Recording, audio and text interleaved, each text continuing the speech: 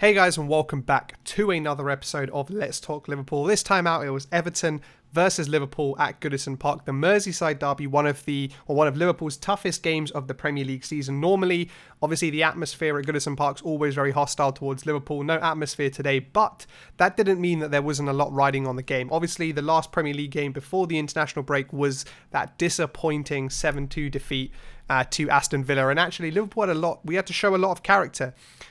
This game was all about how we bounced back. What's our personality like? Have we got it within us to put in a great performance and not let the kind of confidence knocking performance of the Aston Villa game really impact us? And if we were off it, Everton were going to punish us. They've started the season really, really well.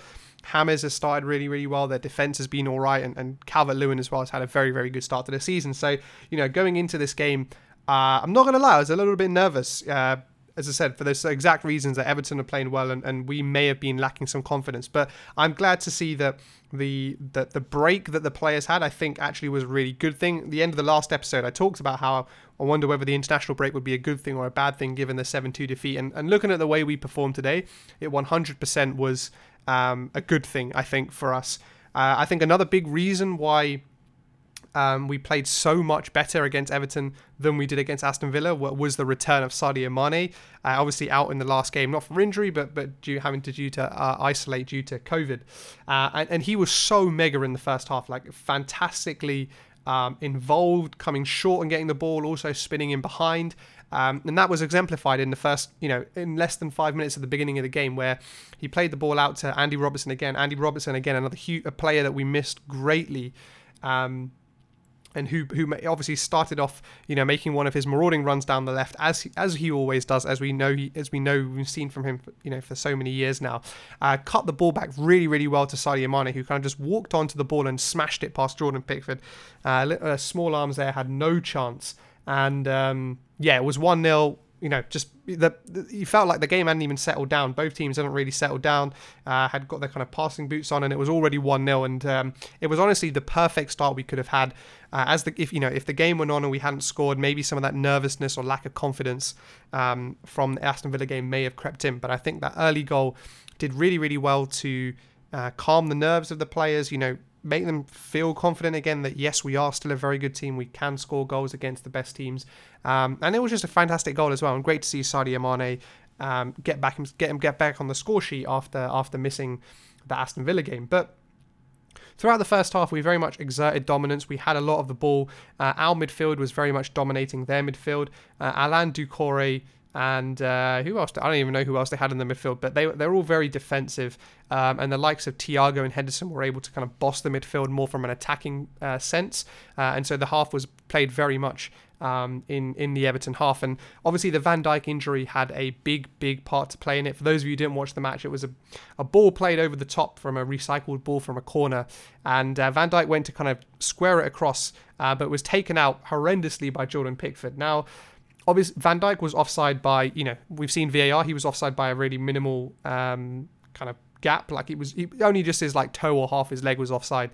And the thing that frustrated me most about that was that we've seen VAR intervene on things off the ball. And later on in the game, Richarlison got sent off for a foul that didn't happen. The ball had already gone and then he had fouled him. So why in this case, when Jordan Pickford very clearly put in essentially a red card tackle which endangered a player, he went both legs around Van Dijk's right leg and took him out, which obviously subsequently led to Van Dijk having to be subbed and Joe Gomez to come on.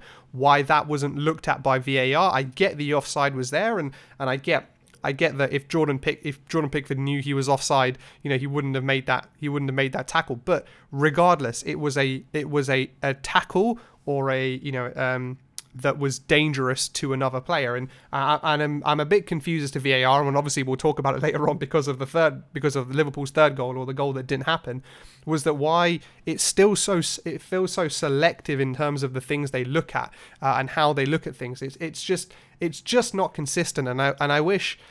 In those cases, and with this happening more often, I wish we had some sort of like challenge system where the managers of the teams or the captain or something could have the opportunity to throw a challenge flag like you have in the NFL or something, and kind of force VAR to look at things. But, that shouldn't even need to happen because VAR should just be looking at things regardless. They should be looking at everything on the pitch. The whole point is you have 4 other people or 3 other people or however many people you have back at Stockley Park looking at everything that's going on in the game that the referee can't look at the same time. So that kind of baffled me a bit. And obviously, based on the saves he made in the second half, made it even more frustrating. But we'll leave that to one side. We'll leave the whole VAR bashing I'm sure we'll be talking about that in many more episodes. But I want to touch on a couple of players who I thought had really, really good games. I talked about Robertson's assist for the first goal for Sadio Mane, and I think he had a really, really good game throughout.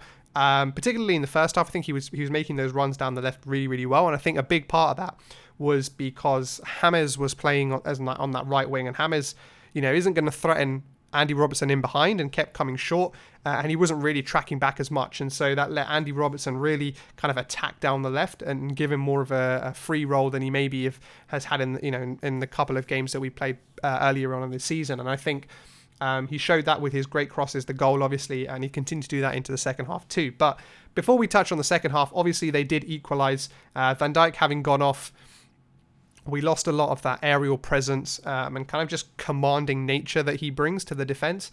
And basically the first set piece they had after Van Dijk went off, which was a corner, decent delivery from James, and it was headed in by Michael Keane. I'm not going to blame Adrian. I don't think there was much he could do with it. Michael Keane was so close to him, and obviously the header had so much power on it, he could only really parry it into the roof of the net. But that was kind of slightly frustrating because Everton were kind of slightly getting into the game a little bit. It looked like the Van Dijk injury took a bit of steam out of our play and maybe just kind of changed the way we played just a little bit. But even after their goal, they didn't really make too many chances in the rest of the first half. We still continued to dominate the ball, as I was saying, bossing the midfield with Henderson and Thiago. And then moving to the second half, the game was still very much up for grabs. Both teams, and obviously it was 1-1 at this point, both teams had kind of played decently.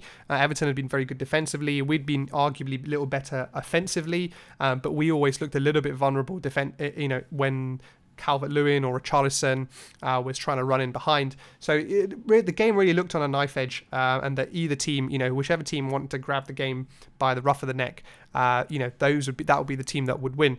And we had 20 minutes went in, 25 minutes went in, and it was getting quite frustrating. No team was really making any chances, even though Liverpool were more the aggressors still in the second half. We weren't really making any clear-cut chances, and we weren't really forcing Pickford into many saves. Well, that all changed with a goal that came from seemingly nothing. Like, there was no chances. We weren't really building an attack. Trent Alexander-Arnold whipped a ball in to try to get Firmino in the box. Yerry Mina, it wasn't the best cross, but Yerry Mina made an absolute hash of the clearance. And Mo Salah just flinged his left boot here.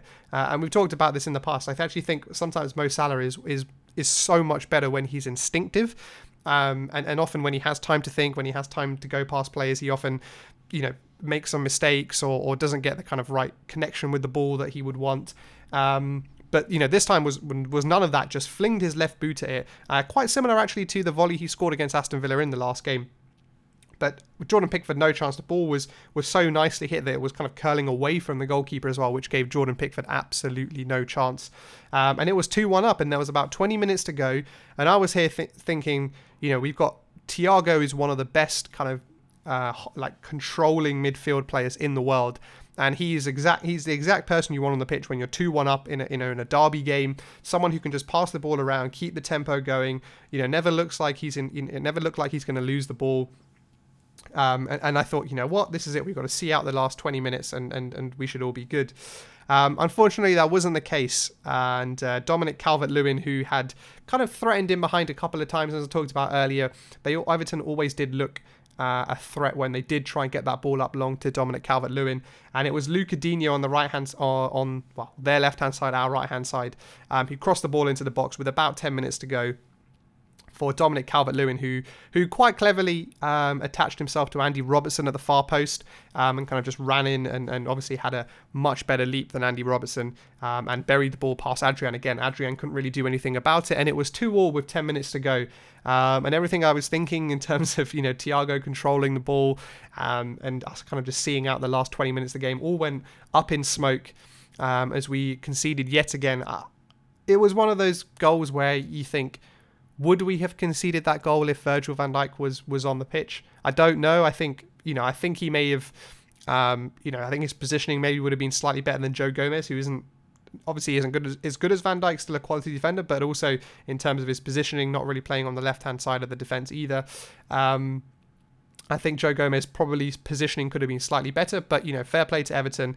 They targeted Andy Robertson to the far post. It was the right thing to do from their perspective. I think the one thing I would change though, or one thing I would kind of suggest as an improvement, was that we let Trent was just too far away from Digne and just kind of let him have the crossing. We know how dangerous Dominic Calvert-Lewin has been already this season. He scored in it for England as well in the international break, and we know how good he is in the air. And so letting Lucas Digne just quite casually cross the ball into the box, was always gonna spell trouble for us.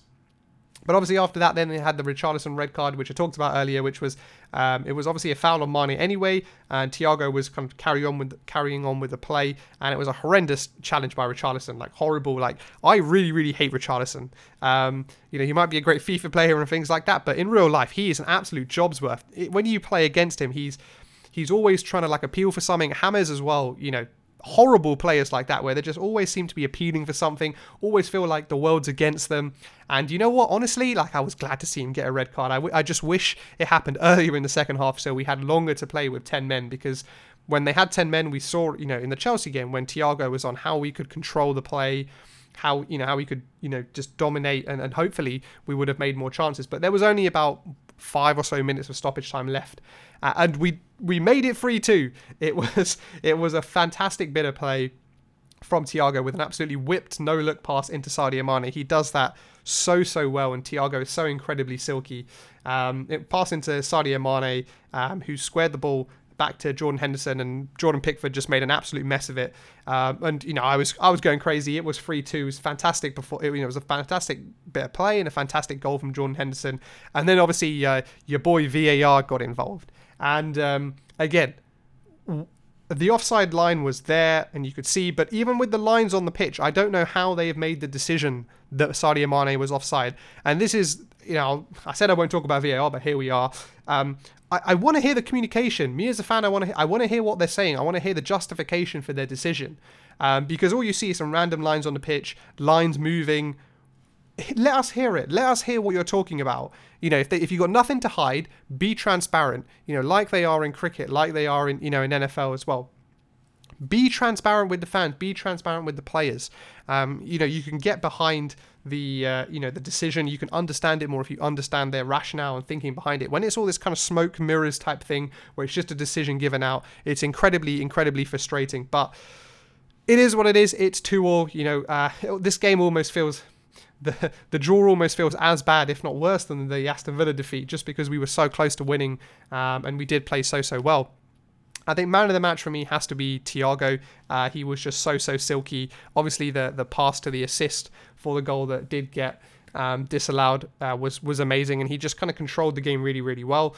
And that links to my kind of shout out to Klopp, as I do in all the episodes, where I actually think the midfield that he played today of Fabinho as the holding, Henderson and Thiago will actually most probably be the midfield that he plays with, or his preferred midfield that he plays this season. I think it has a right mixture of kind of holding, anchoring player like Fabinho and how good he is in interceptions, but then you marry that with Jordan Henderson, who was super mega again in the game today, fantastic with his energy, and then Thiago, who's so silky. So I think that's going to be my shout out to Klopp, and that is it for this episode, guys. Hope you enjoyed this one. Make sure to subscribe to my YouTube channel if you're not already, and I'll catch you guys on the next one.